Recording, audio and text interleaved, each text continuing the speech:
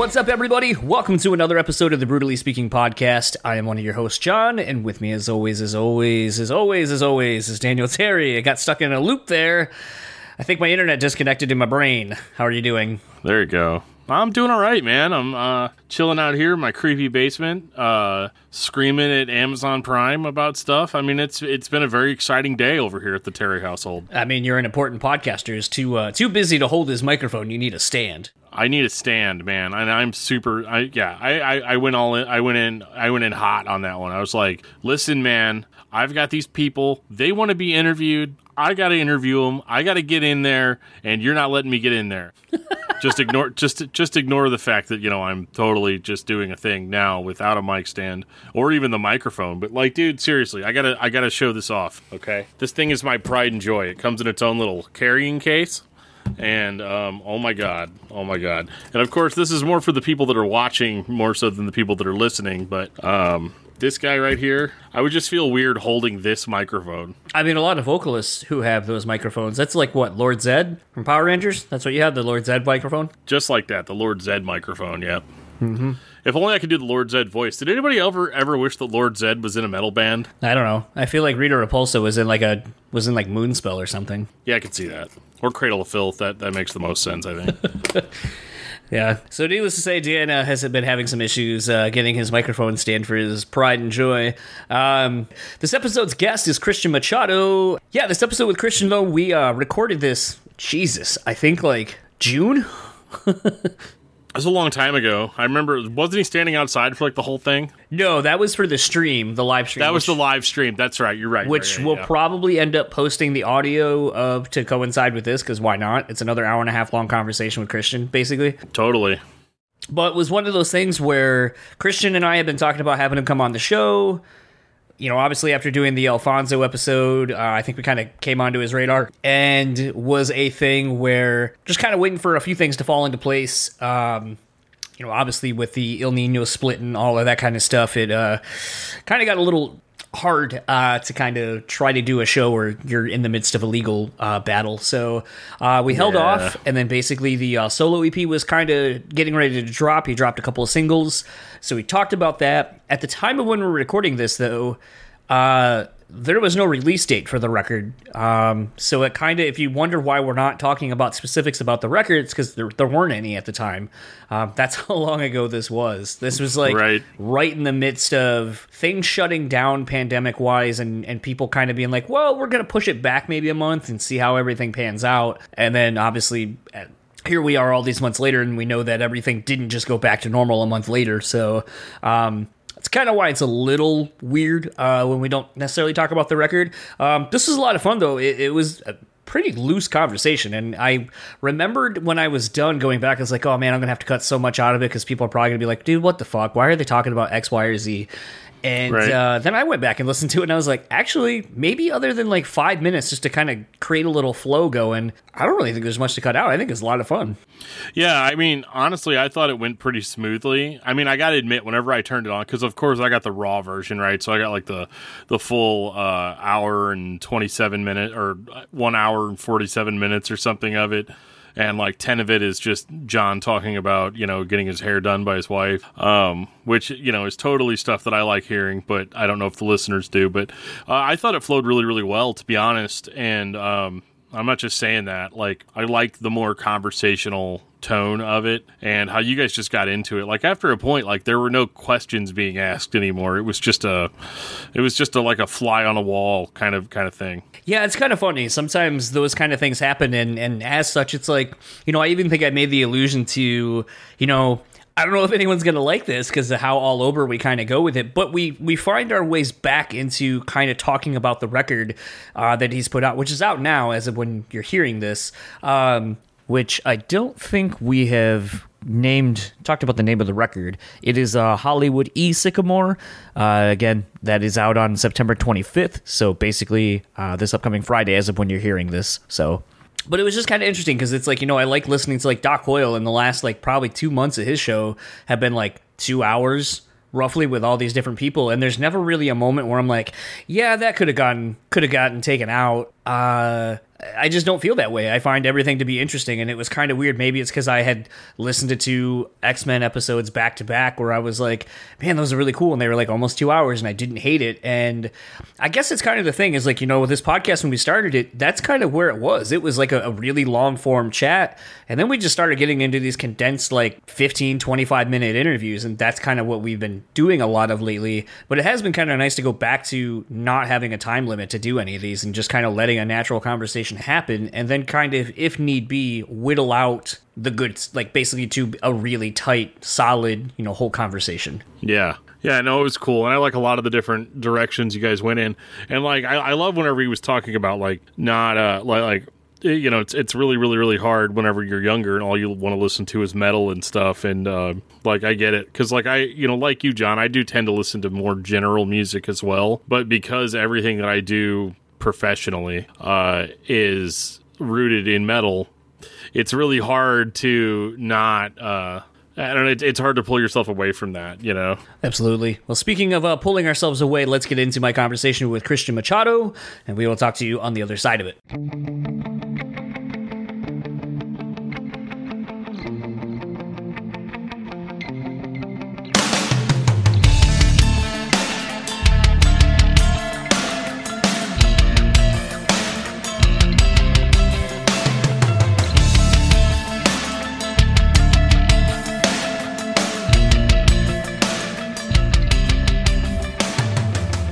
So the pleasure of talking to Christian Machado, whose latest single, Die Alone, is out now off his upcoming solo album EP, not entirely sure yet, on Chesky Records. How are you doing today? Good, brother, good. I'm doing great, man. Finally, excited to finally get to talk with you. And, given the nature of the podcast, at least I got a couple of rehearsals before we got on here.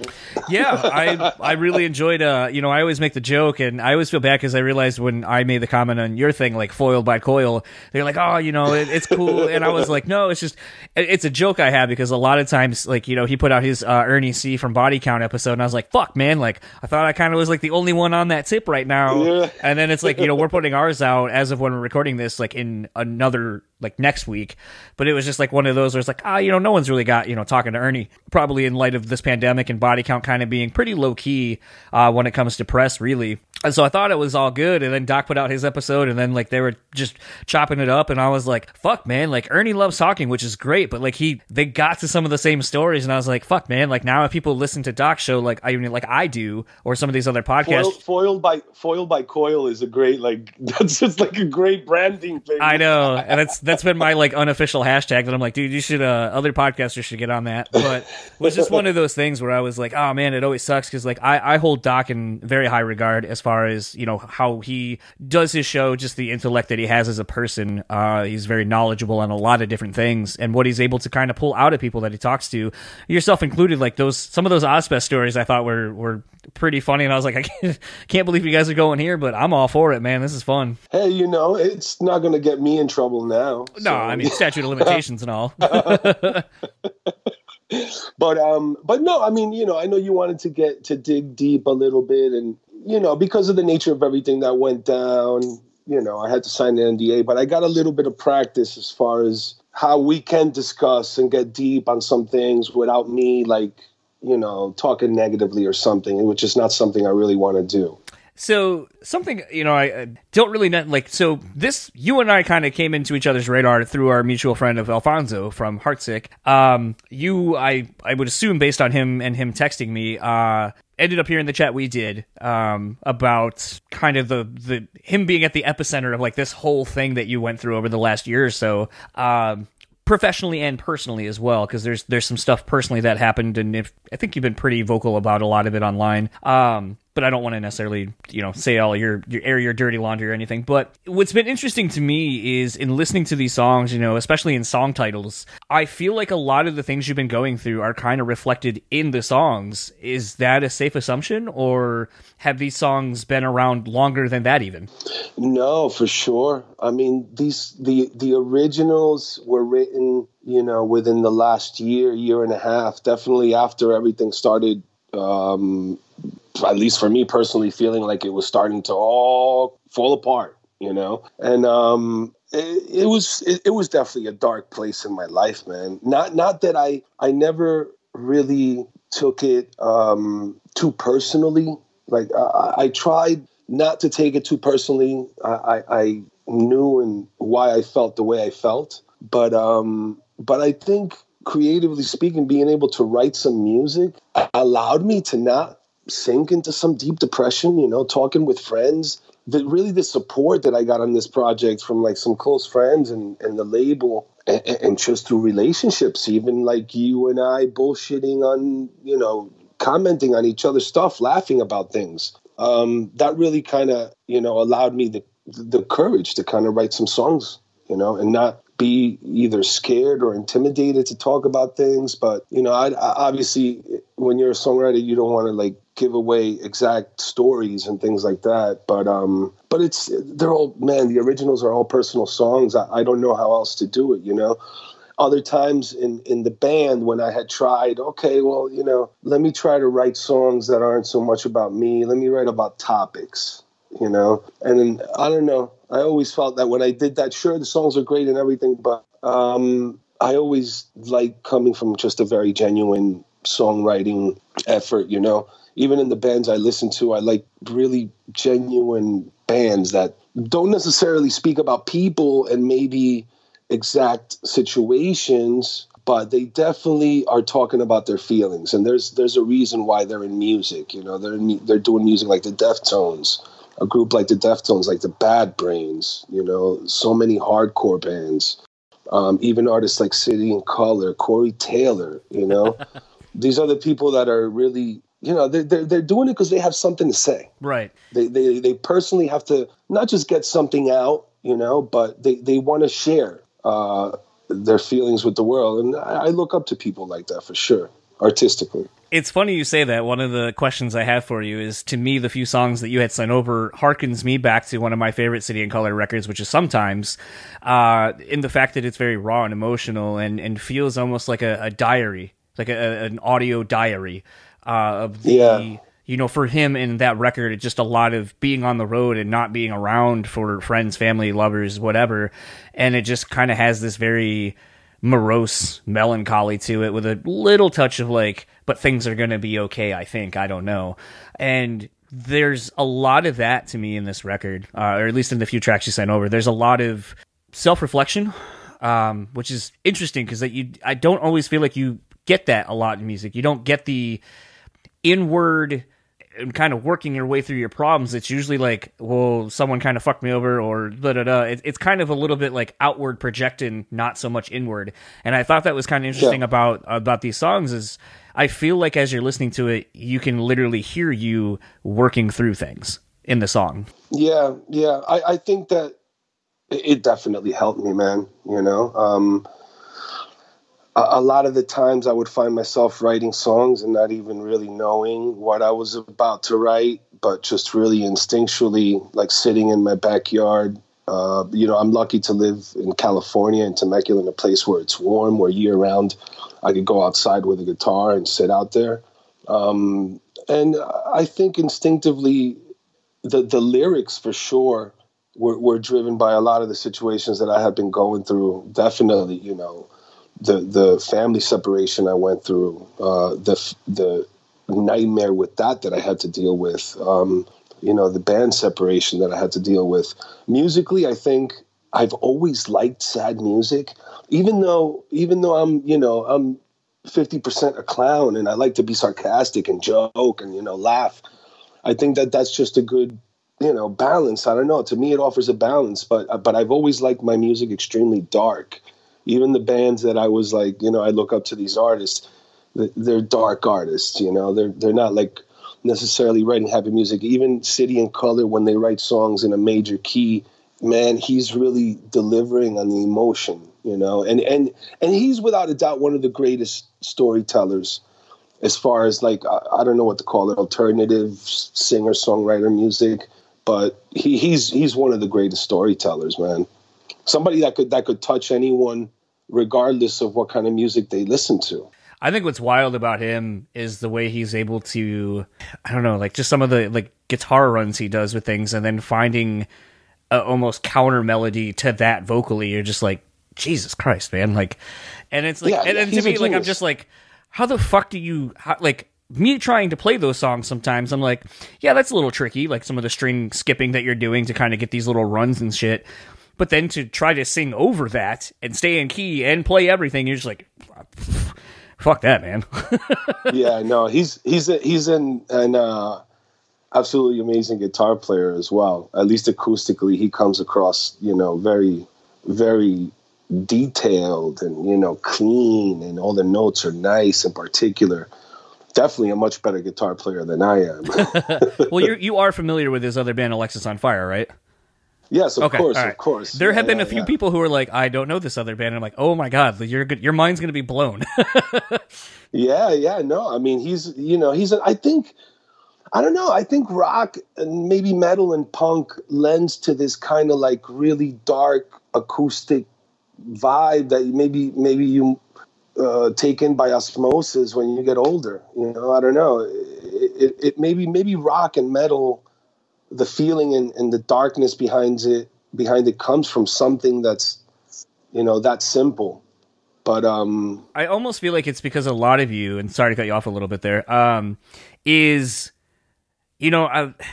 feel like so many touring people, especially in the rock metal community, are so diverse with like their music selections. Like I know a great example, like, when I was talking to Willie Adler a little bit ago, we were talking about hip hop for a hot minute, and he was like, we kind of approach things kind of like a hip hop way, like kind of like, fuck it, man, like we just, we're gonna do our fucking thing and so on and so forth, and just kind of have that attitude. And I know a lot of people, like Mark from Lamb of God, like there was a song that he brought out a couple of records ago. It was acoustic, and it was kind of like sort of that Lamb of God style on acoustic, and you're just like, this is interesting.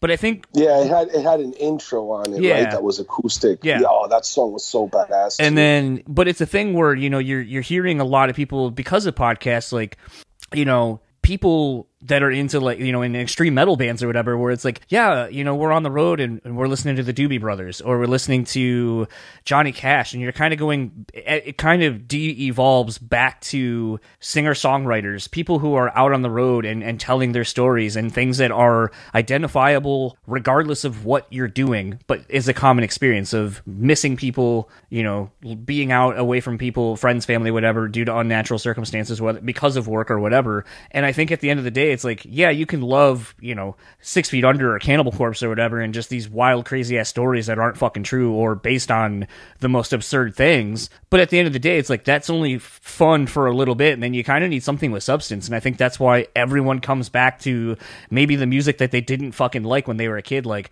I fucking hated Rod Stewart growing up as a kid. And then as I got older, I was like, dude, Rod Stewart is the shit. I fucking love Rod Stewart. And man, you know what's fucking crazy? That when I was a kid, I loved Rod Stewart, and now that I'm older, I don't like him. It was almost like backwards. Well, no, I'm still fond of a couple of the tracks that he did with Jeff Beck. Yeah. I mean, some of that stuff really was like, whoa, okay, it was early on, and that's kind of interesting. But when I got older into my metalhead phase, and in my like 20s, I was like, no, metal. No, it's really funny, actually. I, side tangent, that new Weeknd song, the first time I heard it, I was like, why does it sound like the Young Turks, like, synthesizer line, the melody line before in the chorus on the new... The Light song? Yeah, that Weeknd song where the... It almost kind of reminds me of Young Turks by Rod Stewart. Yeah, oh wow, you're right. And I was like, I don't think a lot of people would make that correlation. Wow, you're right. Yeah, now that I think about it. It's like, in my head, yeah. It's not the same. It's like Josta says, yours is, ours is. And it's like, it's similar enough that you can hear it. I forgot what, but the synth line, it is similar. Wow, that's amazing. I can't believe you pulled that apart. Oh, dude, I ruin everything for my wife. I usually call things out like that. I usually do also for people, It doesn't ruin it for me, but then I feel bad after I do it. Because then I'm like, oh, God, did I just ruin it for them, telling them it's from another song? Well, the other one, too, is when you notice little production tricks in the background. Like, something that drove me nuts, because I don't know why it's there. It makes no fucking sense to me. And there's no payoff for it, is on Sorry by Justin Bieber. My wife listens to a lot of, like, Top 40 radio. And there's a part in the second verse where there's just a random scream. Like it's like the his verse, the line might go like na na na na na na na na na na na na, and then like a couple beats, and then it's and then he like, and you're just like, what the fuck is that? And I pointed it out to her once. She goes, I never noticed it, and I'd heard it for months, and then you pointed that out, and that's all I fucking hear when I hear that song now. And I'm like, I don't know why it's there. It happens to me with music sometimes, for sure. Even with songs that I love, if I listen to them, like let's say if I'm used to listening to some songs in the car stereo, and then one day I put the headphones on and I'm listening to it on headphones, and then you wind up hearing this thing you didn't hear in the car stereo, or if you have it through like a Bluetooth speaker, you might hear this other thing that you didn't hear in the headphones. And I think that's kind of what makes music production interesting, for sure. Being a little bit eccentric, trying a little bit of different things. On my new album, it was really, a very simplistic way of doing things. After like 15 years of, well, not 15, but about 10 years of, the constant just individual tracking, punching in, there's people editing and all that. I think I got a little bit tired of it. At least for one record, it felt good to just go back to something a little bit more raw. There's like no punching in on the album. There's a few of the parts were punched in, but nothing edited. Well, what's kind of interesting about that is, and you had talked about it a little bit on Doc's podcast, is, about the recording process, how very minimalistic it was, and that it was more of a collaborative effort, I'll say, as far as actually recording kind of together a one-take full band experience, other than, some of the, as you're saying, some of the punchings you were doing. But, I feel like recording now has become a very, no pun intended, a very isolating experience due to the fact that it seems that everyone just goes in, bangs out their parts, and typically you're not around the rest of your band when you're recording. So how did you find, after years and years of that kind of newer process, having actually gone all the way back to when El Nino probably first started, where there was more probably live in the room recording processes in place because you didn't have the money to just, be able to take your time with it individually and go through it track by track. But how did you find this process kind of going back to the way music started as far as being a recording endeavor? It was, for me personally, it was extremely challenging. It's not something that I was used to. And it's something that was put forth by the label. The label Chesky Records, they're an audiophile label, so all their recordings are very high quality, very high sample rate, but they use minimalistic miking techniques, which require the group and the band members to all be in one room playing together. But it was really them that, put forth the idea of, hey, how about we do an album in this manner? If it would have been up to me, I might have multi-tracked it and done things, and it probably wouldn't come out as genuine. It might have sounded a little bit too overproduced. I don't think I would have wanted to do that with acoustic tracks. But it was an idea that Jeff at the label really made me feel comfortable about. And they've been using it for many, many years with artists like Macy Gray and McCoy Tyner. And, they also, I think they distribute Miles Davis albums. But with the artists that they record, they use a very minimalistic, simple way of recording. I think the high sample rate recording that they use allows the audio tracks to record a little bit better and therefore maybe sound a little bigger. I don't know. I didn't do too much comparing back and forth with like my acoustic songs and other stuff, but people are saying it sounds very big and warm, and it might have had something to do with that, with the high sample rate, the placement of the mics, all the sounds going through only 2 or 3 mics, I think kind of forces this analog feel, even though we didn't record to tape. One of the cool things is the studio we were at, the Bunker, had the same Neve board that was at Water Music when we recorded Confessions. So that was a pretty badass thing. And I remember walking into the control room and saying, "Oh, look, it's massive Neve. Yeah, I did records on Neves before. They had one at Water Music." And the assistant engineer stopped me for a second and was like, "This is the same board that was in Water Music." And actually, I don't know if you remember the floods that occurred with the hurricane in Hoboken, New Jersey, because Water Music is in Hoboken. But that board was underwater, and it had to be completely, refurbished or whatever it is they do. But I guess when you have a $300,000 board, you save it if it goes in the water. You don't just throw it away. It's funny. I was listening to a podcast, and I wish I could remember what it was, but they were kind of talking about just how things aren't built to last anymore. Like, you're talking about like the Neve console, and it was underwater and submerged, and it's like I can think of things that I had back in the day where it's like you bought it once and like you didn't have to fucking change it, like hardly ever. Like even going back to like I'm thinking of like all my dad's audio gear for like his turntable, his like back when people would literally buy components for their their sound system, basically between your just all your shit, your receiver, your tape decks, your everything, your equalizers. It was almost like Guitar Gear, where it's like, here's my rack-mounted system for my stereo system that's connected to everything. I had big stereo. Yeah. I had a big stereo. Did you have like a rack? Did you have like a rack, like the amplifier, the receiver? My dad does. That's what I'm saying. Like my dad's got one that's like super impressive, and it's old, but this thing at this point is like 30-something years old, but it still works. It sounds great, and it's like, now if I were to have probably bought all the things or the one thing that replaced all of those, that thing probably would have shit out on me multiple times already, and I would have probably reinvested more than he has invested the one time buying all this old gear. And there's just kind of something interesting about that to me, where it's like, I don't know what it is. I don't know if it's just the fact that we are so caught up in trends and whatever is the newest thing that people know that, so they're not putting forth the time to build something that's going to last a while, because fuck it, in like 2 years it'll be obsolete and we'll have to make the new one. So who cares? Like, I just don't know. I think maybe like in the 80s. In the early 80s, American car manufacturers started like thinking that it was okay to make shitty cars and just sell them to people. And I think that somewhere around that time, capitalism kind of, grew a pair of balls and was like, oh, fuck it, well, we'll do it too. And even with foods, it occurred in the 80s where they were making they were putting things in food that could probably kill you. Yeah. But during the 80s, they just let them do it.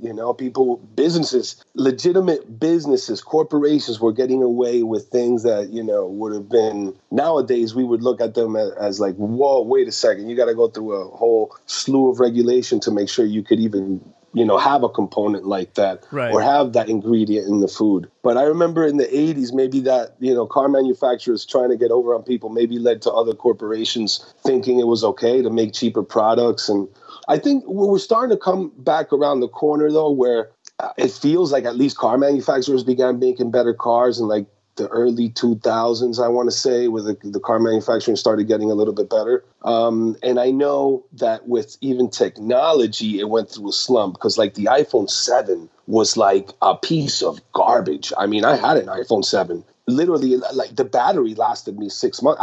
After 6 months of having the phone, I couldn't even hold it for longer than an hour without having to charge it, I remember. And during those times, I didn't want to do any overspending, and I was like, well, I'll wait till the Verizon upgrade kicks in a year. I had to deal with a nightmare phone for like a year.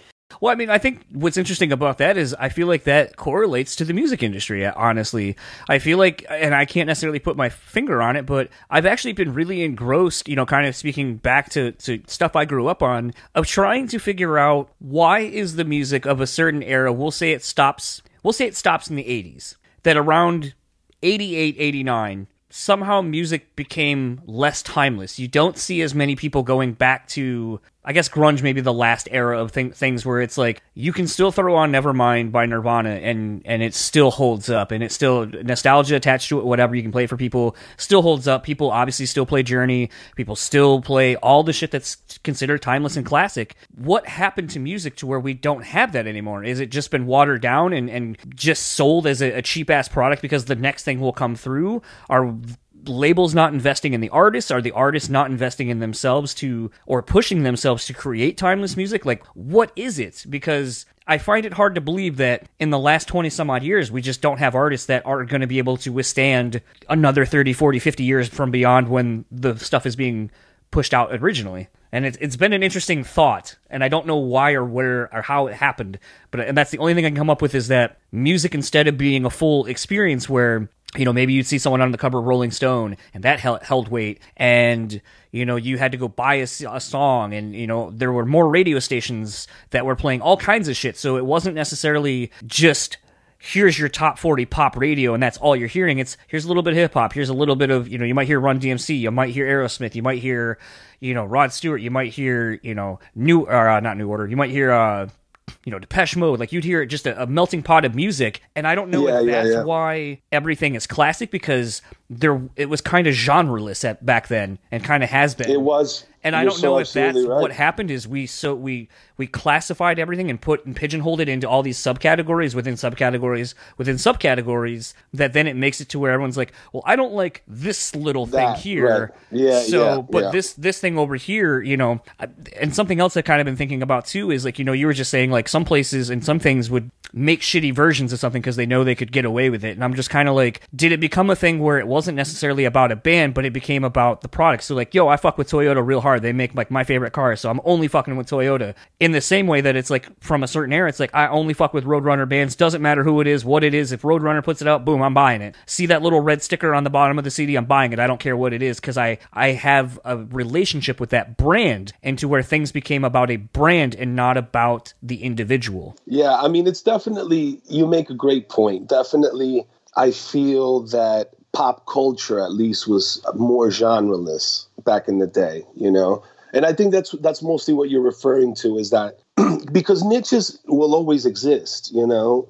I mean, the punk, you know, the underground punk niche will always exist, no matter if there's pop punk being massive. You know, if Metallica's massive, the underground death metal niche will always exist. There'll always be somewhat of a polarity in another world. But when it comes to pop culture, you're absolutely right. In the 60s and 70s, you would see a huge variety of artists, you know, from on radio, you might hear a Motown artist next to a Bruce Springsteen song, maybe next to a Ramones song, you know, I mean, there really was. But I think what you're saying, that actually categorizing things too harshly does refer back to, you know, don't give humans too many choices, or else they start to become like, yes. They start to become very narrow-minded, and they're like, no, I don't like it all, you know, I like my things. I think we're starting, I mean, at least now I see, like, young kids, like, for example, when I was a young metalhead, I liked all kinds of music, but my regular, most of the day listening was metal.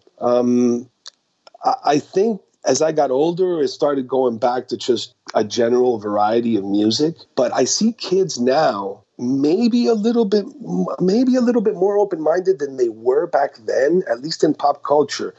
I mean, the rising of Billie Eilish surely was fucking shocking to me, dude. You know, because I'm like, these kids, I don't get it, because they're like, the songs that Billie Eilish is writing on her albums, erase the single, but the other songs on the album, the songs she's writing are so extremely dark, but people that like Justin Bieber also like that. It was shocking to me. It really was. You know, I thought young kids just wanted to, like, dance to, like, dance music or something. I had no idea they would open up their ears to, like, a young artist that really was just performing a very bare kind of music. But who knows where it'll go? It's all a guess. And you know how music is. A lot of fashion also interprets how people may view music, and sometimes pop culture changes, and subtle changes will affect the music. Hopefully, heavy music will continue to grow and be more accepted in pop culture. I think that's definitely lacking. I mean, you'll see, like, a Motorhead t-shirt at a Walmart, but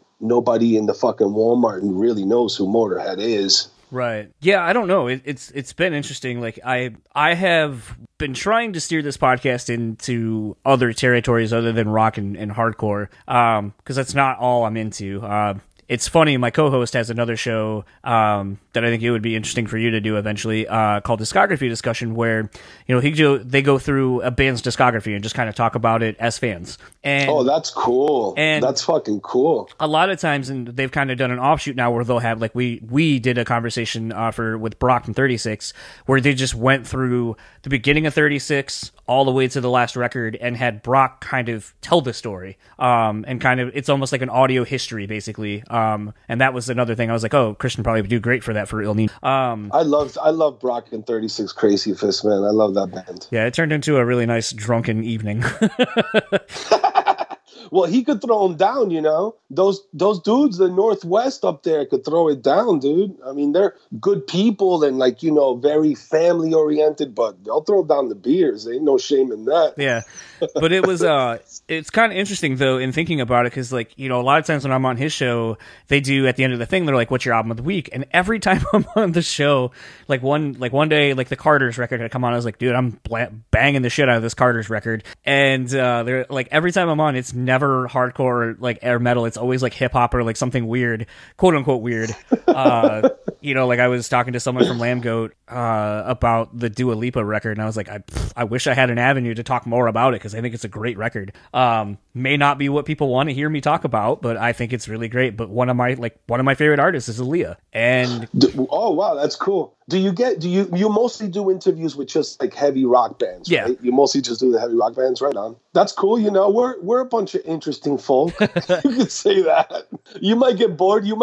Like doing like pop interviews. You know, the labels might be like, "Oh, you got to talk about the single." But and, I mean, like, know. I've been in that world doing this enough, so I mean, it's like, you know, I've learned how to push the thing I'm supposed to, but make it interesting to me, where it's not a typical interview either. But the thing, yeah, no, people want that. People want that nowadays, so dude. But they want real conversation, real topics. It was kind of funny because, like, someone asked me a while ago, because they're like, so I know, like, because I don't remember if it was on Twitter or on Facebook, but someone was like, so I followed you because of the podcast, and I was like, yeah, and they're like, but it seems like you don't like rock or metal, like, is this kind of a front? And I was like, no, but I like more than just this. And I was like, and they're like, because, you know, I don't really like Aaliyah, and I kind of checked out her music thinking like I was missing something, and I was like, I go, see, for me, and kind of going back to like the production and there being more, I was like, the impact she had in her short time is so, it's still felt now. And I go, because she did a record with R. Kelly, and it was very much that kind of New Jack Swing style of the early 90s that, you know, Teddy Riley and then were really making big,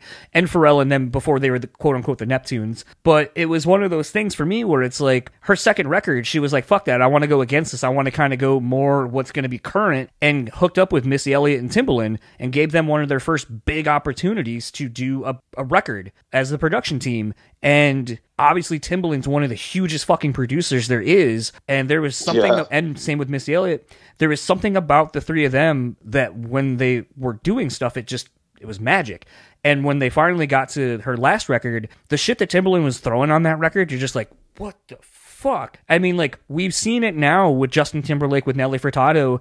We've seen, like, when he gets that artist that he's just able to throw weird shit at, and they were able to fucking do it, how amazing it is, and how timeless those records are. And on top of that, you know, it's like she was one of the last, other than I could say Whitney Houston or Janet Jackson, to transcend from the R&B world into pop, and then even starting to cross over into mainstream movies and shit, and becoming a true crossover person. The only other person at this point we've seen do that is Beyonce. And Lady Gaga. Lady Gaga's kind of, yeah, that's true, trying to make similar transition from like pop. She was a producer first, so that's right. Different. Yeah, she was writing tracks. Yeah. She was writing tracks for Akon, I think, right? I think so. I think she was on his Convicted label at the beginning. But it's one of those, like, you know, and I was telling this person this, I was like, I know a lot of people wouldn't go down this rabbit hole, but it's like, when you think of the impact that she has had on music long after she's been gone, it's fucking wild to see, like, all the things that have kind of stem from her making her own career paths and choices,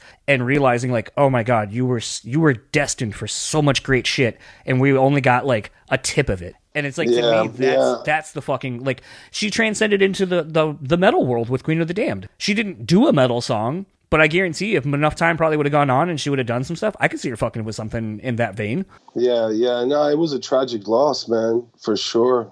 And she was one of the one of the first, I think, crossover hip hop R&B solo female artists that were like modernizing the genre, for sure. Yeah, man. I mean, and a lot of, believe it or not, hip hop influences metal a lot. It's just that a lot of bands don't talk about it. Well, I mean, I think what you see Code Orange doing right now is very hip hop influenced, where they're doing events, online events, and then doing a merch line around it.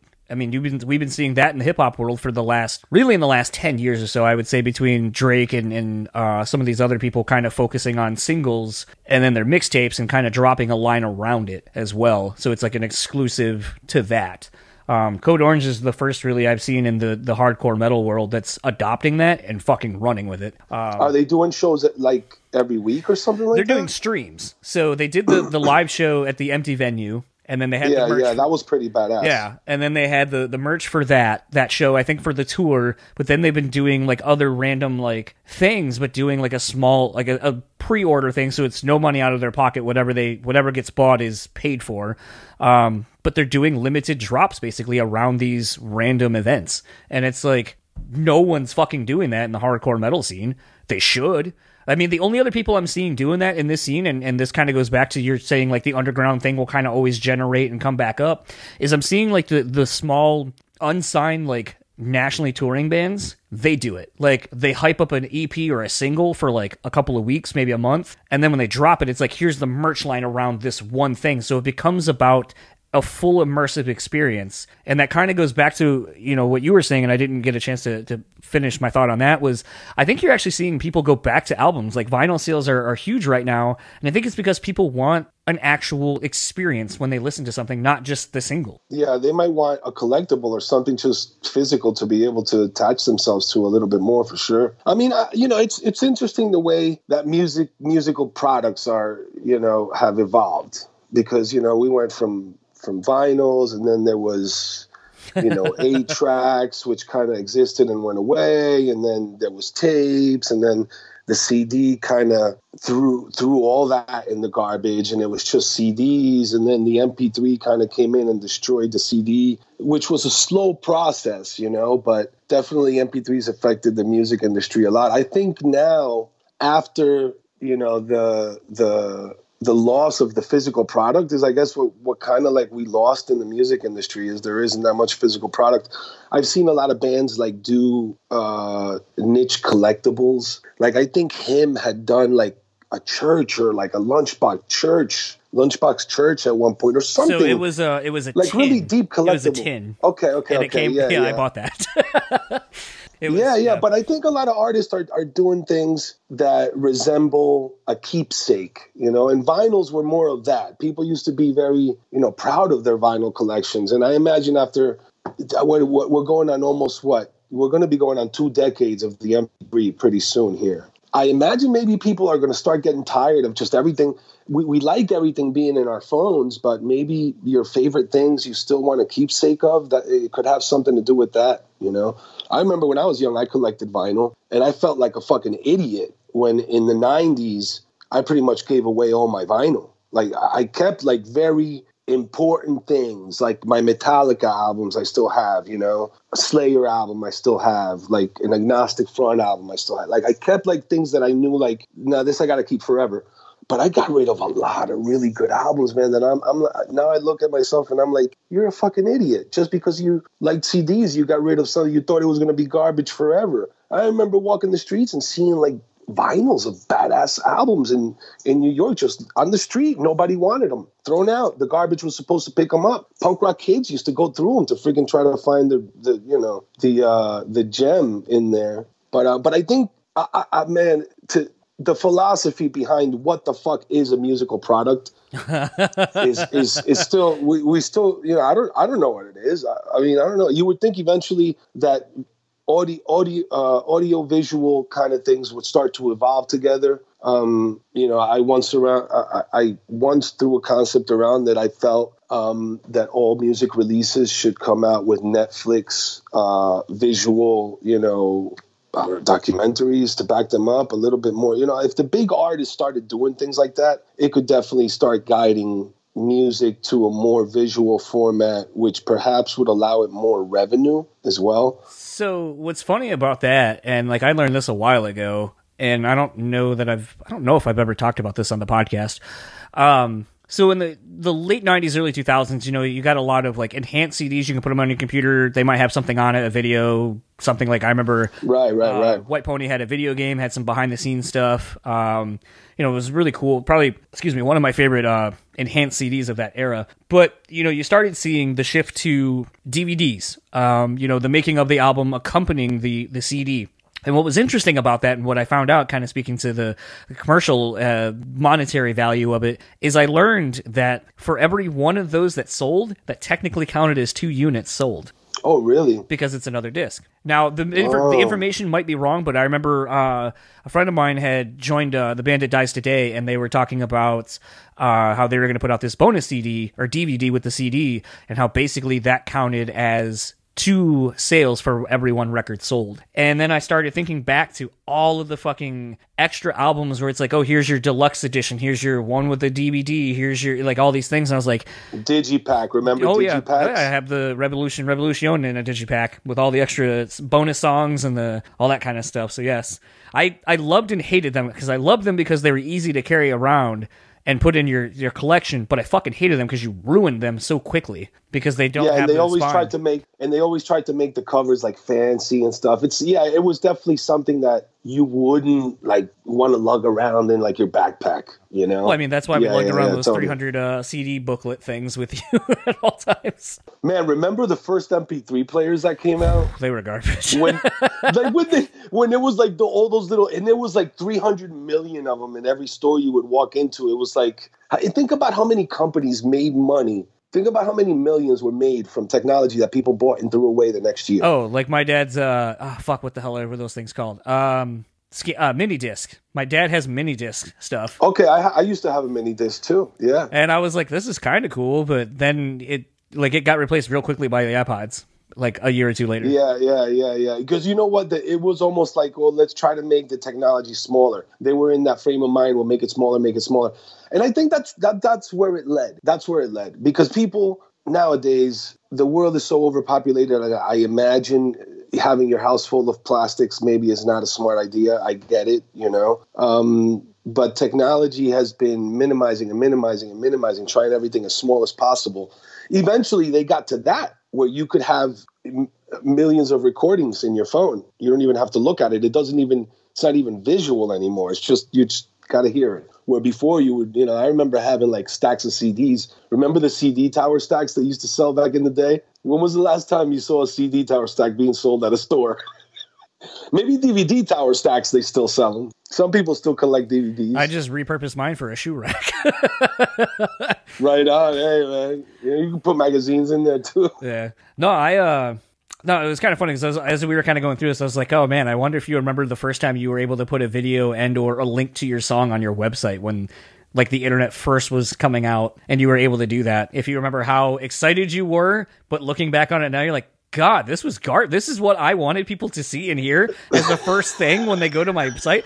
I wouldn't even buy this if I heard and saw this. Right. It's like back in the day, you would go online to a website, and if they had like Windows Media Player, a spinning soccer ball. Yeah. If they had a spinning soccer ball, you'd be like, "Whoa, the soccer ball is spinning!" You know. I remember back in the day, the Roadrunner had set up the El Nino website, and I remember it was a killer website, but very simple. There was nothing fancy about it, but it had a fan forum on the back end. So this was before social media, you know, technically before MySpace even, that band websites used to have fan forums. And I don't know, some old school fans will probably remember this. I'm sure the Slipknot fan forum was packed. They might still have it. I don't know. I'm sure a band like Slipknot maybe could still continue having like a massive fan forum. But I remember it used to be super simple.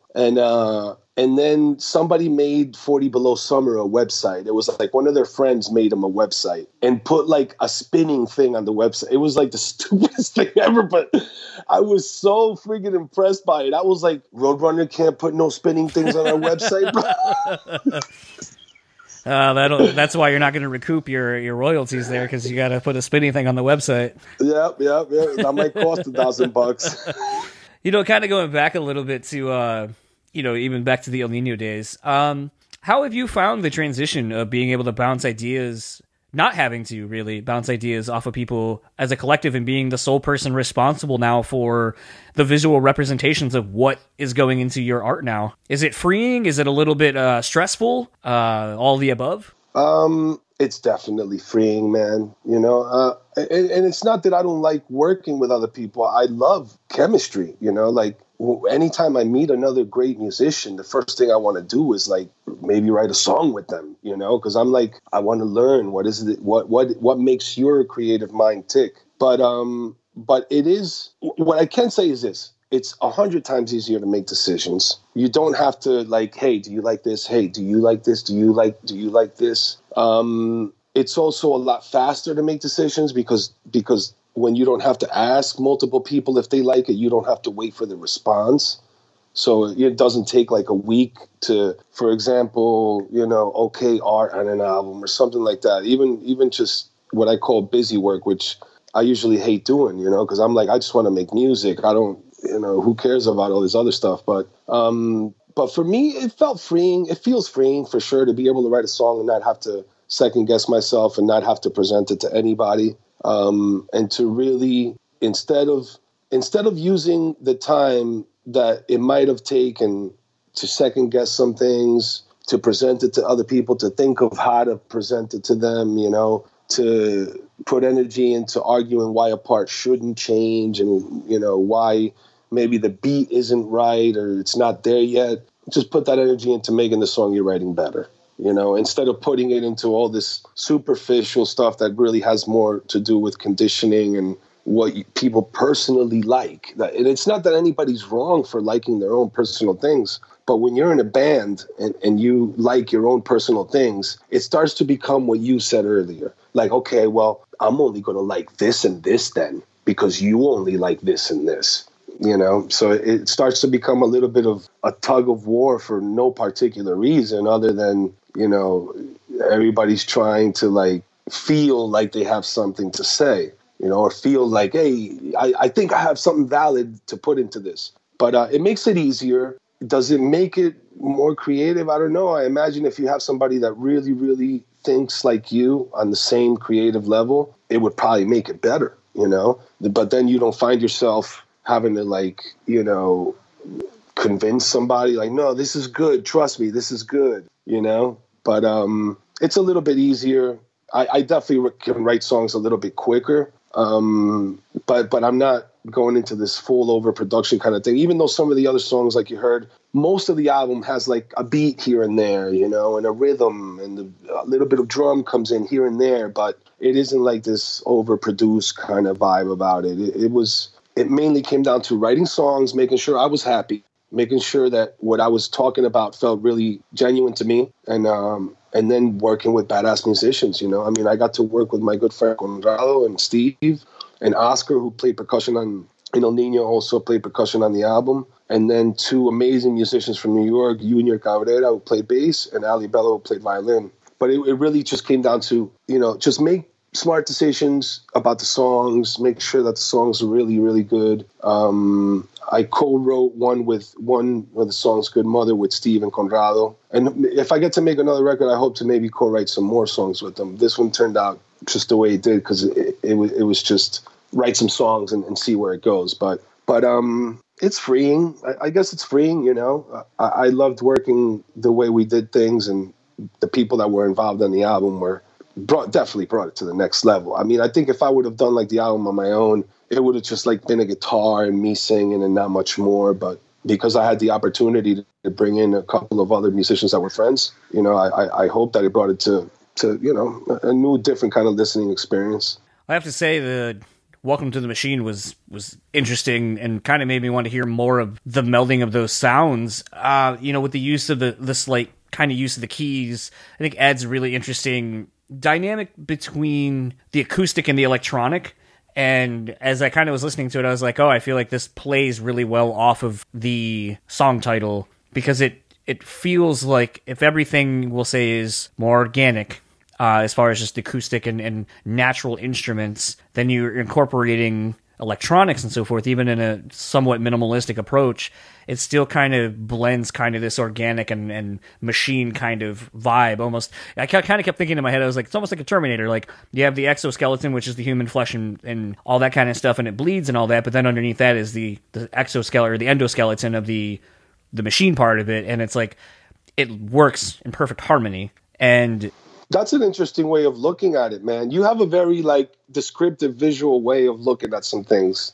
Unique for sure. I feel like it either is way overwhelming when I'm trying to explain shit to people, where I'm like, oh, I'm thinking of these things, and they're like, yeah, sure, okay, like, sure, Terminators. I wouldn't have gotten Terminators from this song, but all right, if that's what you fucking got, cool, whatever. No, yeah, I man, that song is probably one of my most endearing songs. Or I don't know. I can't say it's like my favorite song on the album, but yeah, I mean, because I'm such a Pink Floyd fan. Because I'm such a Pink Floyd fan, man, it's like there was no way it wasn't going to be on the album. I had to like pitch it to the label a little extra hard, like no, you don't understand. It's Pink Floyd, And man, yeah, I can't wait to play that one live. I don't know how people would react to it. I'm still curious. I'm just curious to see how people would react to it. I might open the show with it because it's got such a long intro and such like a tense. I think it sets a vibe. Like vibe. Yeah. It's definitely, as the kids say, a mood. Yeah, for sure. Man, I'm trying to get on the mood playlists, bro. I'm gonna see the EP like when I go buy a cup of Starbucks, and it'll be like, there's your face like next to it. No. I don't want to. If they play it through the speakers, it's fine, but I don't want my CD up there. I don't want it visually seen. Kind of something else, speaking a little bit to more of the artwork and the songs and so forth. The visual for Die Alone was, a very raw visual of you kind of hunched over naked. And it was very obvious. You posted on Facebook, and I assume everywhere else, but I saw it on Facebook, where you said, "What do you see?" Kind of a very what are the Rorschach tests? Do you see you? Do you see the skull? Like, what do you see? And immediately my mind went to Dolly, because it reminded me of and I don't remember what the name of the painting is, but the women that are all together, and it kind of looks like either a tub with a woman in it, or then you realize it's a bunch of women, so then you kind of see that, but then as you kind of look at it again, you see a skull. So there's 3 different things you can kind of make out of it based on whatever you're able to kind of articulate from the images and the shadows and everything. And it kind of made me wonder, what other non-musical influences are you maybe trying to incorporate into what you're doing with the presentation of your solo stuff? Man, I don't know. I've always been like a big Tool fan and a big fan of like their imagery. I've never liked like flashy stuff too much, even though I understand, I'm an artist and, I'm going to need to take a flashy press photo maybe once in a while, or something. But I've always liked really dark art. I don't know why. Maybe because I do like to laugh and tell jokes. This is how I kind of balance out my mind. But it just, I mean, that piece of artwork just seemed like, this is something that definitely can make you feel like what the song sounds like. Yeah, it definitely I think that's feels... really the only thing. That's the only thing that really mattered at all. Does it look like what the song sounds like? A lot of artists don't care about that much more anymore. They'll just like, put it together. But some artists still do. They're still very in tune with how the visual could impact the person if they're listening to it and looking at a visual at the same time. But for the most part, I think it comes down to really just making yourself happy, and the things that you like, hopefully other people will like them, Yeah, it was interesting when I looked at it again, kind of trying to take it all in conjunction to what I'm listening to. And I was just like, oh, this is kind of interesting because it's, obviously being naked, that's you at your most raw and vulnerable. And I feel like that's how the song feels. But then... Oh, no, but it's not, but that wasn't me though. It's an actual model. And, I thought it was you. Man, no, I mean, I wish I looked that cool. I wish I looked that cool. Fair enough. I guess I wasn't looking that closely, but it is like a Rorschach thing, like you said. It is exactly that. And it's funny, depending on what you like personally, you might see a skull. If you're a metalhead, you'll probably see a skull first or quicker than somebody who, isn't used to seeing dark imagery. So it does make you learn about yourself a little bit, which is what I found interesting. Yeah, it was one, like I said, where it's like, do you take the approach of being naked and alone to be vulnerable and raw like the song kind of is, or going more of illusionary visual to it, where it's like there's a skull, and skulls, you know, kind of are often representative of death and dying.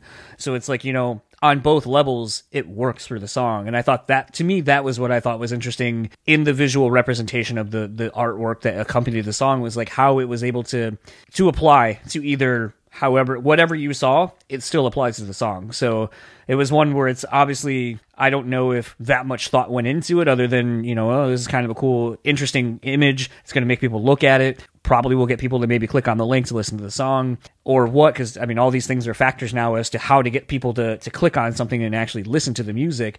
But then once you got them, is what you're seeing, does it apply to what you're listening to? Is there more a marriage of everything, so it's a full immersive experience? Or is it just kind of, I mean, because you can put some wild ass shit on a fucking album cover and it has nothing to do with the music, and some bands do that. But yeah. I think it stands out more when it's able to, you know, like you said with Tool, you know, I think a lot of bands, and the great bands, don't do anything without there being thought into it and what it means to the greater narrative of the whole. Yeah, like Tool is known for working with great artists, you know, and even, for example, let's say on one particular album, let's say, you know, they hired an artist. I don't think Tool is the kind of band to try to control what an artist is doing, but they are the kind of band to listen to an artist that they admire, you know. I think that with regard to the single cover, it had to do with, you know, a couple of us sitting around and just knowing that we admire each other's opinions and saying, oh, this is cool. And then that kind of was at least enough of a justification to say, okay, yeah, make it the single cover. This will work. It is partly that, you know, feeling like this will work, whether it's like, okay, this will work because people will click on it, or this will work because it'll draw people in visually, or this will work because it speaks about what the song is. As long as it works, I think that's the most important thing, man. Yeah. You know, because everything is extremely risky nowadays in the music business, man. Especially with everything that's going on with COVID, it takes nuts to just like start releasing music around now. You know, so I know, like In This Moment put out an album, you know, and I wasn't expecting that. I wasn't expecting them to actually release the album. But some bands are still trying to like stay busy, you know, and I mean, by the time we got to the COVID closures, we were already like planning an album release for like now in June, July, maybe, you know. We had to push everything back a little bit, but, you know, at least it allows us a little bit of time for visibility and stuff like that. With the single, I think, you know, it's definitely one of the more simple songs on the album. That's for sure. Yeah, I think it. I don't know. I always love getting into the like, oh, how do you choose what is going to be the first thing to represent either a new album or a new band or whatever. I think for you, it's probably interesting too, because there's what everyone assumes everyone knows you from, but then there's this, which is not what you're known for. So it's kind of like, what do I put out as the first representation of this is my solo thing? Dude, do you know how hard it was to keep an electric guitar off the album? Yeah. Do you know how hard it was to not be like, I need an electric guitar in there? It was, you know, it was tough because so many times it ran by my mind, like, should there be like an electric guitar solo or something? But, you know, I don't think it would have felt right. But definitely, this is like you know, Drake says he flipped the switch. I mean, he really didn't. I really did flip the switch, though. That's funny. You know, I'd kind of joked with you on Messenger the other day that, you know, I was going to ask you about being, you know, another generation's Max Cavalera. I mean, he's still out there, and he is Max Cavalera for everybody. But, you know, I think when you guys came out, you know, and this is no disrespect to Max or what Soulfly was doing at the time, but, you know, Soulfly was kind of on a little bit of a decline from where they started off. And then here you guys come shooting out the gates. And I feel like for a different generation, you know, who didn't necessarily grow up with Sepultura, that you kind of became the new face and voice for, you know, Latin American in metal and stuff like that. I've never really talked to anyone that's kind of been able to be that for an entire like demographic. and obviously it helps with the rest of the band also sharing in that as well. But how was it kind of going through that, where people were like, oh, like you inspired me to want to be bilingual in my music and not have to feel like I have to only speak English, so I appeal to a broader range of people and to embrace my roots and so forth, no pun intended, and all of that kind of stuff. Like, is it kind of intense to feel like you're kind of carrying the flag and the torch for an entire kind of culture? Well, definitely it could feel like there's pressure, and you can feel intimidated by just having music out, having fans expecting you to speak for them and stuff like that. But underneath it all, I think you have to make yourself happy as a musician first and be very well connected to your message, and hopefully that does connect with people. And then that way, if you find yourself in a situation where you have loving fans and stuff like that, you really just have to be you. There's a lot of artists that, have like crisis after they become famous or something because they're trying to portray something they may not be. But I think even though fashions changed with my band at the time, we were all kind of the same, we were just like metalheads trying to try different things. And the Latino thing was, came out of inspiration from other artists. And in my head, I never saw myself as big as my idols, and Max was one of my idols. So in my head, I was just like, this guy just following in the footsteps, really. But, maybe some fans thought of it like, oh, Christian is, the Latin metal guy, and maybe Max is the tribal metal guy. I don't know exactly, but I remember in my mind, I was like, I'm just here. I did have a hard time coping with the fame of it and stuff. And I think that I did a lot of things that were idiotic and, obviously were my ways of dealing with how to not understand or accept certain things that came along with the lifestyle. But I was just following the footsteps of other people that I thought were badass, literally my idols,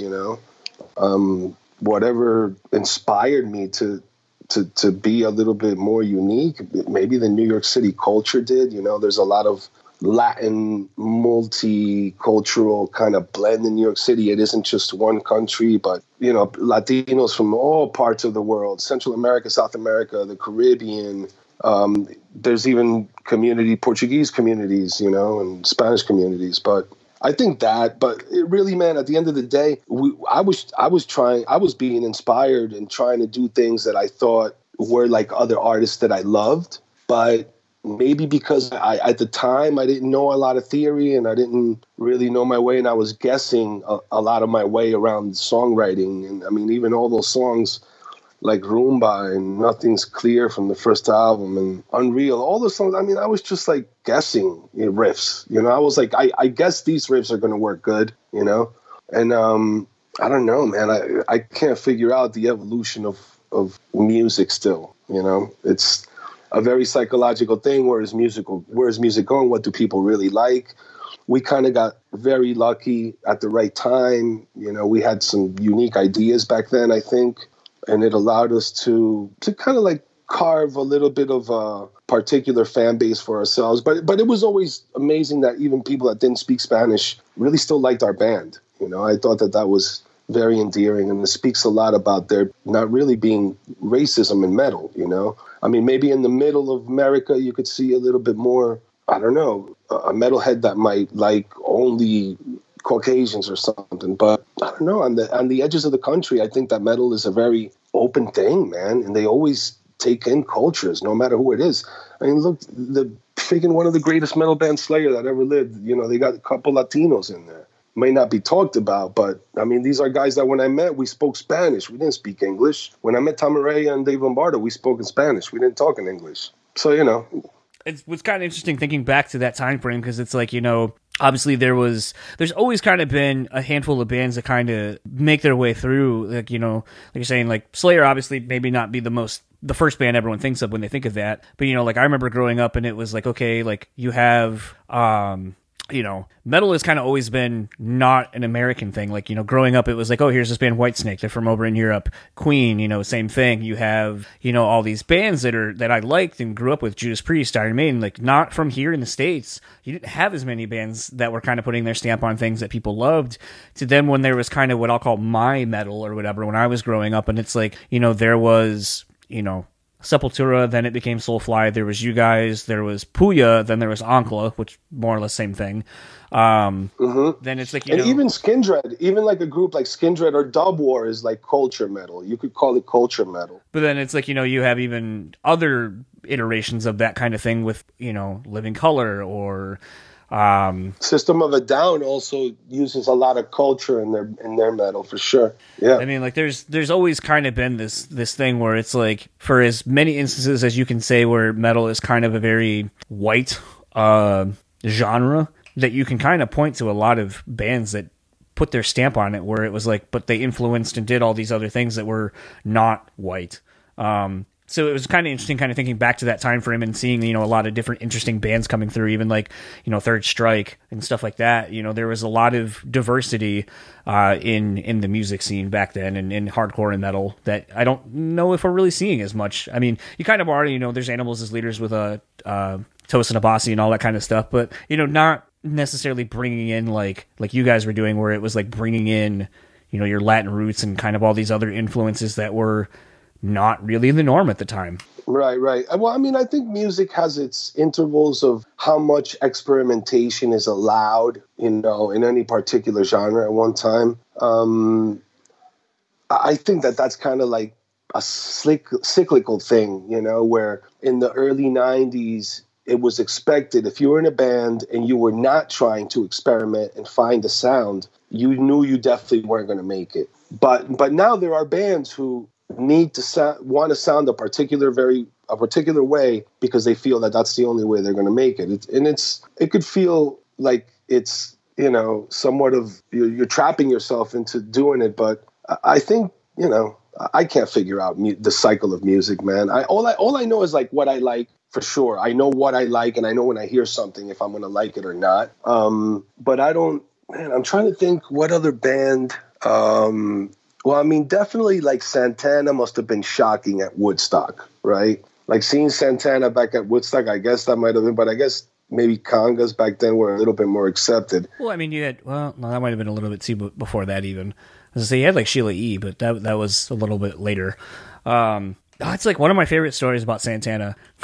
And speaks, I think, to why Journey's in the current position that they're in. So Neil Sean was in, and the keyboard player, I don't remember the dude's name, but they were in Santana. They played Woodstock with Santana. Neil Sean played Woodstock with him. And Neil Sean tried to convince all of the rest of the band to kick out Santana and continue on as Santana. And they obviously said no. And that is amazing. Then he and the keyboard player started up Journey shortly thereafter, I think. That is amazing. I mean, that could be 100% bullshit, but I remember, I think I read that in something that was related to either Santana or Journey, or just something about how their careers have kind of paralleled each other at times or interwoven. And I just remember being like, the balls to be like, yo, I know I'm in this band and we have the namesake of the band, of the guy who's in the band, but let's fucking kick that dude out and just continue on as the entity of Santana when none of us are Santana. Well, with Steve Perry, I wonder, it's interesting though, because I think Steve Perry didn't want to tour or something, or he was like, I saw in the Journey story, something happened to him, right? He had like a health issue. He had a real bad accident when he was like hiking or whatever. Oh, really? Yeah, I think I heard him do an interview once where they were about to go on a tour. Okay, yeah, that's right. They were about to go on a tour. I think it was like 95 or 97. He was hiking and had to call an ambulance or something. The ambulance had to come to get him. Oh, shit, look at you, dog. Oh, damn, you're a Journey fan like that. No shit. That's amazing, bro. Which shot is that from, though? Is that from... It was like some live photo I found on Google search. Like, I have a whole like portrait like sleeve. Like I have a dude. That's awesome. Damn, you're paying tribute to the real fucking. Those are the real motherfuckers, bro. That had the voice, bro. That's the shit I grew up on. And then they were, fuck, man. They taught everybody else that came after them how to sing. You kidding? Yeah. Shit. So I mean, it's crazy because like I got to interview John 5, and one of the things I was really looking forward to talking about, even though I didn't get a whole lot of time to do it, was once pushing the solo record and all that kind of shit. I was like, so, I mean, like, you worked on the new Steve Perry solo record, like, what was that fucking like? And you've worked with Rod Stewart, like, what was that like? And he was just like, oh, it's dude, cool. He's such a badass guitar player. I remember the first times that we did shows with Rob Zombie, I was shocked because I was used to seeing bands go on stage and get handed an instrument, and when they step off stage, they hand the instrument back, you know? But he fucking goes from the dressing room with his guitar all the way. He'll go in a van where the stage could be 2 miles away. It doesn't matter. He's the guitar strapped on, and when he leaves the stage, he takes his fucking guitar with him too. During our interview, I made the comment about, like, you know, I see you always have the guitar on when you're doing interviews and so forth. Like, have you ever happened to just strum something and go, oh, that sounds cool, and like have to stop something so you can kind of figure out what you're doing? And as I'm literally, because he had been quiet at that point, he goes, oh, actually, and then you hear him strumming, and then the rest of the interview, you hear him like fucking with his guitar the whole rest of the time, and I was like, it's kind of cool, but I kind of wish I hadn't opened that Pandora's box. I shouldn't have said anything. Yeah, because now you think it's okay to just keep playing guitar, and I'm like, I know you can do that, and it doesn't, like, you're not paying attention to what you're playing, probably, you're just strumming for the sake of strumming, but to me, it almost sounds like, you know, a lot of people probably be like, well, dude, he's not fucking paying attention to you, he's like more worried about his guitar, but it was just funny. I think he does that almost like he doesn't even realize that. No, he doesn't. He probably plays nonstop the whole day like that. Because I mean, I've seen him backstage, and it's almost like, whoa, the dude really is just like, and even when he's talking, he'll be like playing and talking, you know? And yeah, he said that he came up with a riff once when he was like on the shitter. He was like, oh, I was like on the shitter and I was playing and I came up with this riff and I was like, oh, that's cool. And then just like recorded it on his phone or whatever. And I was just like, yep, there we go. That's exactly what I'm talking about. Like, man, you know, you're freaking addicted to playing guitar when you're freaking playing guitar while you're taking the shit. I chickened out. I told my co-host, I was like, when I do this interview, because I know John Fives loves titty fucking, and I was like, I'm going to bring it up. And I just couldn't do it because I just didn't know how to bring it up out of all the questions I was asking. How do you know he loves titty fucking? He talked about it on the Josta podcast. He was just like, they were talking about titty fucking or whatever, and he was like, oh, dude, it's like, and then he was like, yeah, you know, I love it, blah, blah, blah. Like, it's like my fetish or whatever. And I was just like, and then I saw like a photo of his wife or whatever, and I was like, oh, that makes sense. But I was going to bring it up and just be like, you know, like, it's probably one of the few times maybe you're not having your guitar in your hand or whatever. Like, I don't know. I was just trying to come up with something to make it funny. Imagine John Five titty fucking while he's playing riffs. Oh, yeah. Probably plays his guitar like a dick, or plays his dick like a guitar.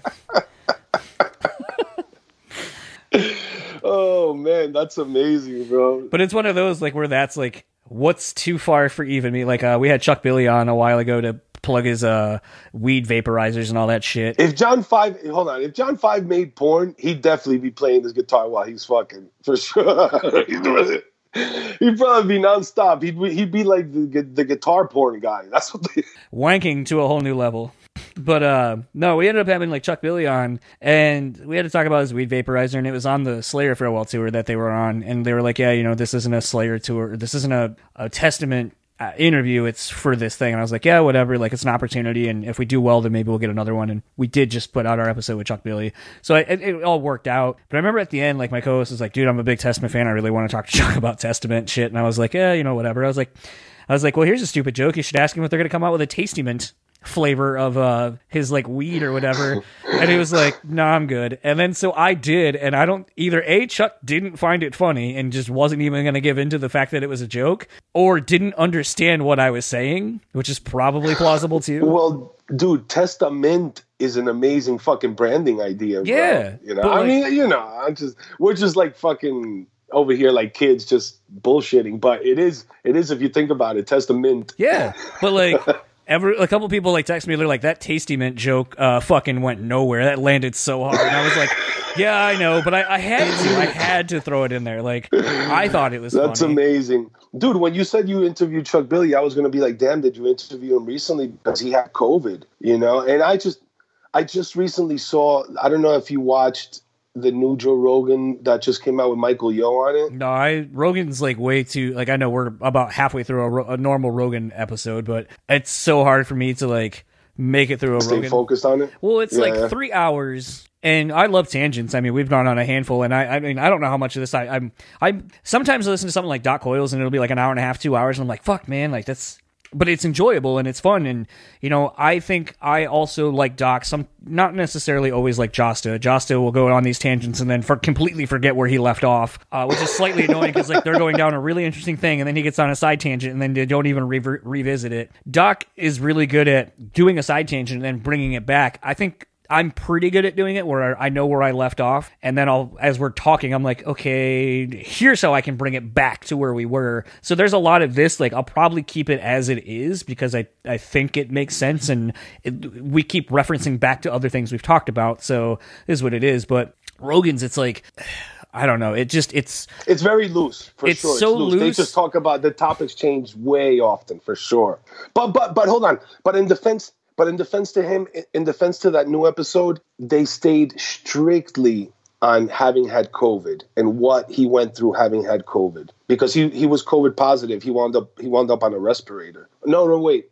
He wound up in ICU, but his personal doctor fought to keep him off a respirator. And, you know, the interview, they pretty much kept it on COVID the whole time. But I don't know if you listen to it, man, it does make you go, holy fuck, this guy's healthy and he wound up in an ICU? What the fuck? He's at least one of the first ones to be able to talk about it like this, to say, look, this can get somebody, because I don't smoke, I don't drink, I don't have no pre-existing health conditions, and I wound up in ICU and I almost fucking died. So I thought that was a cool one to watch, at least, you know. I think for me the problem sort of is like my wife works for a pharmaceutical company, and right now, like, we just took our puppy for a walk and she was like, yeah, so we have two companies that are both trying to make the vaccine and they're going through us to do it so they can try to get going on it. My mom works at one of the bigger hospitals down in Kalamazoo, and my dad works for a medical facility, like makes like tray tables for hospital beds and stuff like that. So you hear all the inside talk, for sure. So I'm kind of over it. To a degree, by the time like everyone's spouting off on bullshit, it's like, well, I've heard from my wife who's basically on the front lines of trying to make a vaccine and dealing with the companies who are trying to do that, and hearing those stories, to then hearing how it's affecting the hospitals that like my mom works at, even though she's more on the administrative side of things, but still, and with her having MS, like, she can't go to work because she's immunocompromised, to then my dad who works in more of the commercial side of the medical field. And so it's like between all of those, it's just like, it's so overwhelming that it's like when people want to talk about it, like, yeah, I'm they're all having to deal with it. Damn. So everyone in your family is having to deal with this shit then, and having to work in fields dealing with it. That's crazy, man. My sister works at a hospital. She's an administrator at Englewood Hospital in New Jersey, but she's like the only one on the inside like that, you know? Everybody else in the family is like, what the fuck is this? What is going on, you know? I mean, like, I know, like, a friend of my mother's had gotten it, and she wound up at the hospital, but she wasn't affected as bad as this Michael Yo guy was. I don't even know who the hell Michael Yo was, dude. The only reason I listened to it is because I was like, oh, it says that this guy had COVID and almost died. I got to hear what he said the experience was like. But to go back to what I was saying, I didn't bring him up just to bring him up, but it's because you interviewed Chuck Billy. Who knows what he went through? Because I know that he didn't speak much about it. He wasn't like very vocal while he was in that. I know that Tiffany once in a while would like go online and be like, we're doing okay. We're trying to get through it. It's not easy, you know, but I don't think they were very vocal. They kept it very private. And I'm just curious to really know. I mean, I know Chuck and I know Tiffany. I'm curious to know what they went through.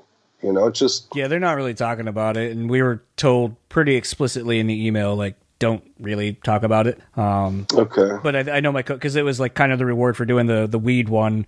I gave my co-host that one, and he was just like, you know, started off like, was like, the guy was like, Chuck was like, hey, how are you doing? And he's like, good, but I guess I should be asking, how are you doing? And he was like, oh, you know, doing better now, and da-da-da-da-da. And it was like a quick, you know, cursory glance kind of at, like, you know, everything he's already been saying and all the news that has been made about it.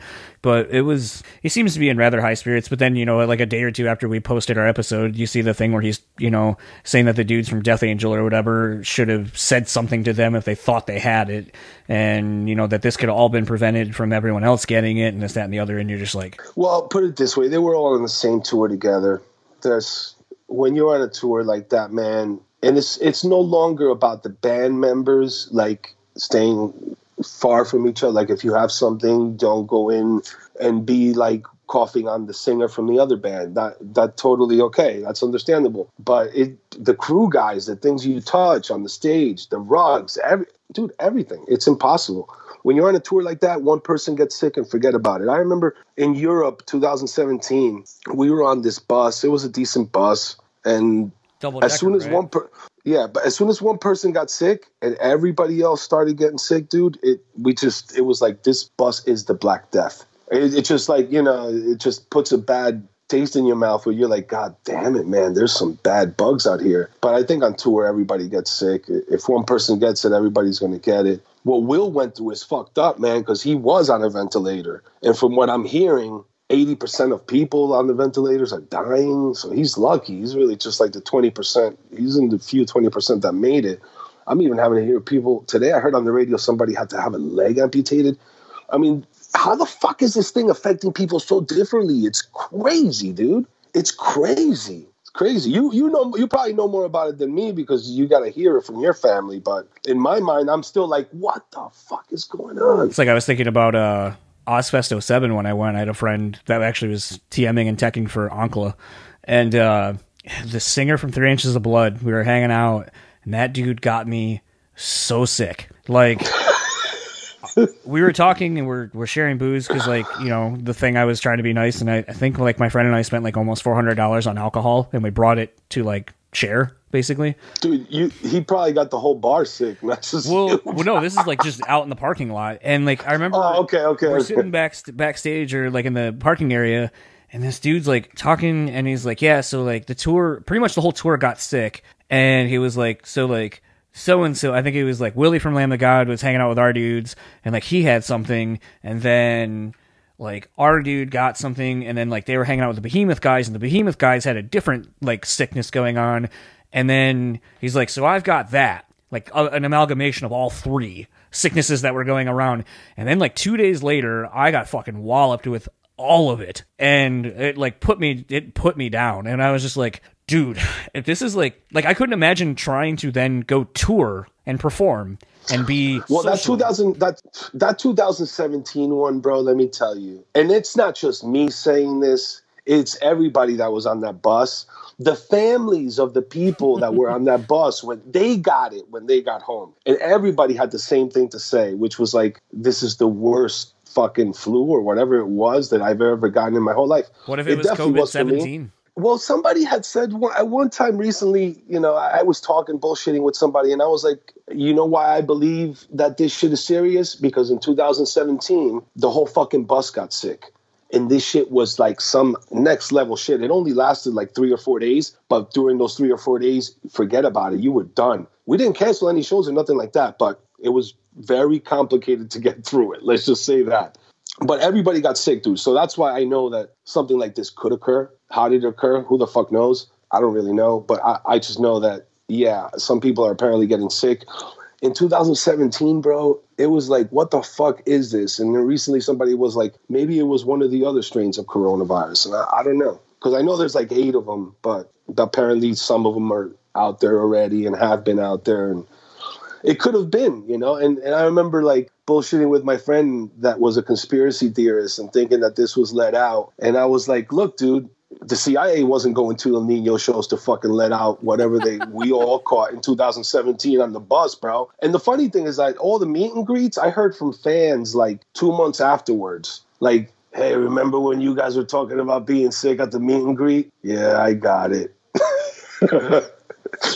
But, you know, I mean, now we know maybe sometimes when you get sick, you have to take better precautions, especially if something is going to be bad. But, you know, from a musician point of view, you just go out there and just fucking, you don't even think about it. At least you try not to, or else you're going to be like, oh, I'm going to get sick. I'm going to get sick. As a singer, I try to always like keep my hands clean and not shake hands with too many people without then washing my hands. But even that sometimes makes you feel like an asshole, you know, because then, you know, people look at you like, oh, you're going to wash your hands. But it's like, I'm a singer. I don't want to get sick, you know. I don't know. I got to fucking worry about 35 more shows in a row. What do you want me to do?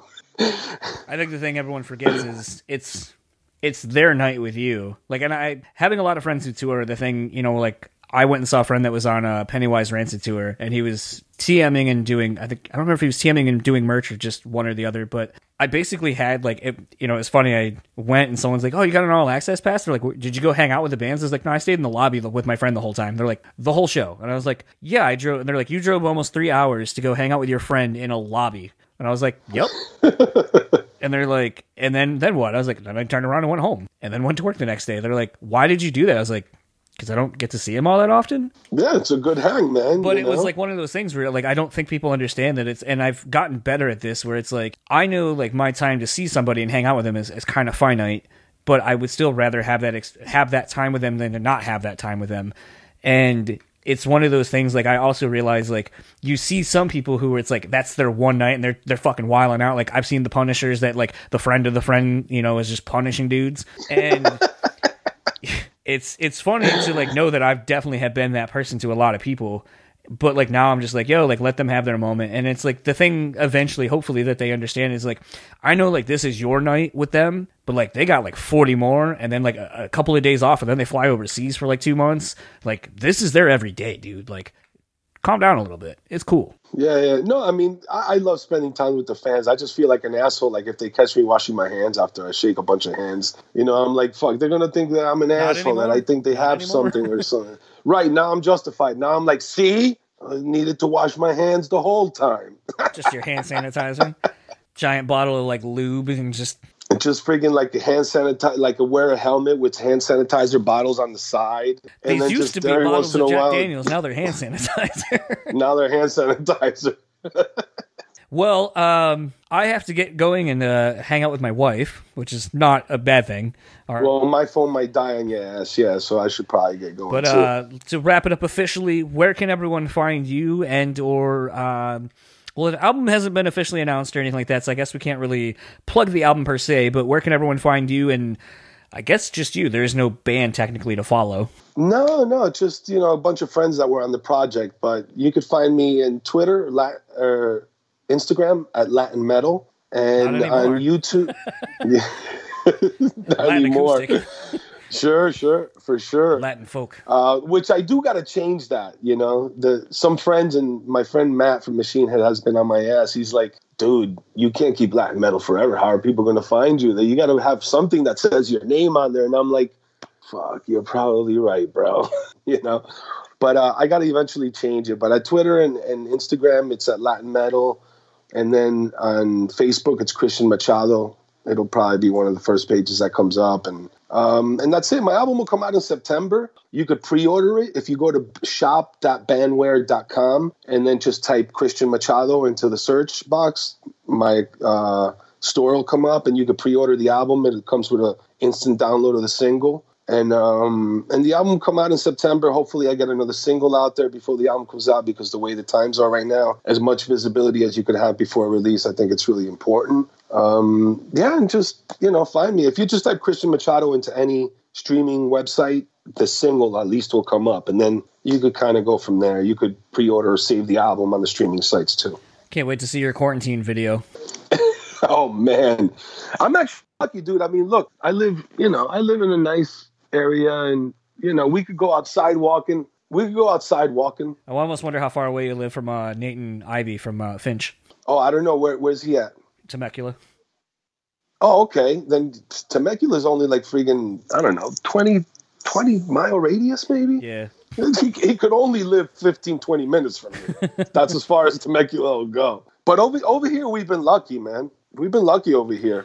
Not here in Michigan. We make the news for being stupid. Fuck, man. It hasn't been easy in LA either. But over here, I mean, they're not being too strict on people. They're just, as long as you got a mask on when you go outside, they're not telling you can't be outside or near other people, But we'll see how it goes. Fuck, I don't know. For all I know, they're fucking lining up at the hospital right now, and I just haven't heard about it.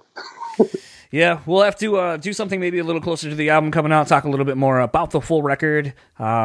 maybe do a Sure. companion piece where you talk more about some of the other songs on it. The Life of Agony cover we didn't talk about and touch on, but fun having you on finally. So that was my conversation with Christian Machado. I want to thank him for taking such a long time. And then the irony is I kind of felt really bad because, like, as you sort of heard at the very end of the interview there, we're basically setting up doing the Instagram Live, which you'll end up hearing the audio for here pretty soon anyway. But we ended up doing, like, the hour and a half-ish here, talk for, like, another probably 20, 30 minutes off, record, and then set up an Instagram Live thing like a week later and then talk for another 2 hours. So it was like, in a span of a week, I probably have almost 4 hours of, like, recorded conversations with, Christian. And yeah, they're just kind of all over the place. Like, we've actually been trying to get him to come on to do one of these live things because it'd just be so easy just to bullshit with him. Yeah. But it's been a little tough getting a hold of some people. There were definitely times where I was like, man, I want to just jump in here, but, I was probably working or something equally as useless. Possibly. You know what? But I put in a good word for you. So while you weren't there in person, you were there in spirit. And it sounds like, that Christian might be down to do either a Discuss Metal or a discography discussion. So hopefully that'll pan out for you in the near future. Yeah. I'll have to reach out. I was excited to see how much he was willing to talk, to kind of open up about El Nino, current situation notwithstanding, like that's just something that doesn't really need to be talked about anyway. Right. I wouldn't say highly publicized, but everybody kind of knows. So, but it is cool. It is cool to see how, he's like totally still all about it and, encouraging. And I haven't heard the new record yet, but, I need to listen to it, just based on your recommendation, because honestly, based on the press release, I didn't want to check it out. But after you guys kind of started getting into the song meanings and sort of stuff, the creative process and all that, it's definitely seems a lot more interesting to me. It was the Terminator talk that got you wanting to hear it, wasn't it? The Terminator talk was really, really, really, God, it was very John. I was rolling my eyes like the whole time because I was just like, okay, dude, where are you going with this? And then, I mean, you definitely explained your mindset. I'm not sure if I'm 100% on board with it, but it was definitely a very, very good picture. But I mean, I just want to if I end up buying a physical copy of the record, I definitely want to just print out like Terminator and just use that as the cover. Well, get my own vinyl version. Yes, with a I don't know. I was trying to think of something cool we could stick inside the vinyl, but I don't know. My ideas are tapped out. I was thinking like a crushed. I guess that would work. I was going to say maybe like a crushed skull fragments inside of it, or something like from the beginning of the first Terminator. I guess even the second one starts off that way too, doesn't it? With the Terminator crushing the skull, and then wide shot. And then all the the planes or not planes, whatever they are in the future, shooting everything. Yeah, I mean, I think if Black Dahlia Murder can put slime in a record, in an LP, then we could put something really cool in an LP. Absolutely. Well, let's kind of start wrapping up this episode since this one was so long. Don't want to take up too much of your time. If you would like to keep up with Christian, it's simple enough. You can go on Facebook at Christian-Machado, Instagram The Real Christian Machado, and Twitter at The Real C Machado, or just head to ChristianMachado.com. All of this is in the show notes. You should know by now. We are over 250 episodes, so you know where to find things. If you would like to keep up with Dan, again, I mean, they're in the show notes, but he'll tell you again where he can be found. Yeah. I can be found on Facebook under Daniel Terry. It's a very creative name I came up with for myself on that. But you can also find me on Twitter at DiscussMetalDan. You can send me an email at DiscussMetalDan@gmail.com. You can check out my other 400 podcasts over at DiscussMetal.com. And you can also find me on Twitch under Discuss Metal Dan. I stream 2 times a week, usually around 10:30 at night, which is kind of late, I know, but it's kind of the only it's Dan time, so I'm sharing it all with you, and that's on Mondays and on Thursdays. So if you want to see me get totally destroyed in video games, that would be a good way to do it. And if you would like to keep up with all things this podcast, it's very simple. BrewSpeakPod.com. That is the landing page for everything. Anything you could possibly want to know or find about the podcast will be there. Feel a burp coming on? Nope. Okay. There it is. This is real life, folks. It's a real motherfucking deal, y'all. I'm not feeling those lighters. And if you would like to keep up with our sponsors, you can simply go to, or simply go to. How about we start that over? And if you would like to support our show sponsor, you can head over to rockabilia.com. They have over 500,000 items in their online store, 100% officially licensed through the band. So not only when you buy something are you supporting the bands, but, you know, it's a quality product and you already know that it's not going to rip or fade away after one wash or any of that kind of shit like you would get on something on eBay from a less reputable source.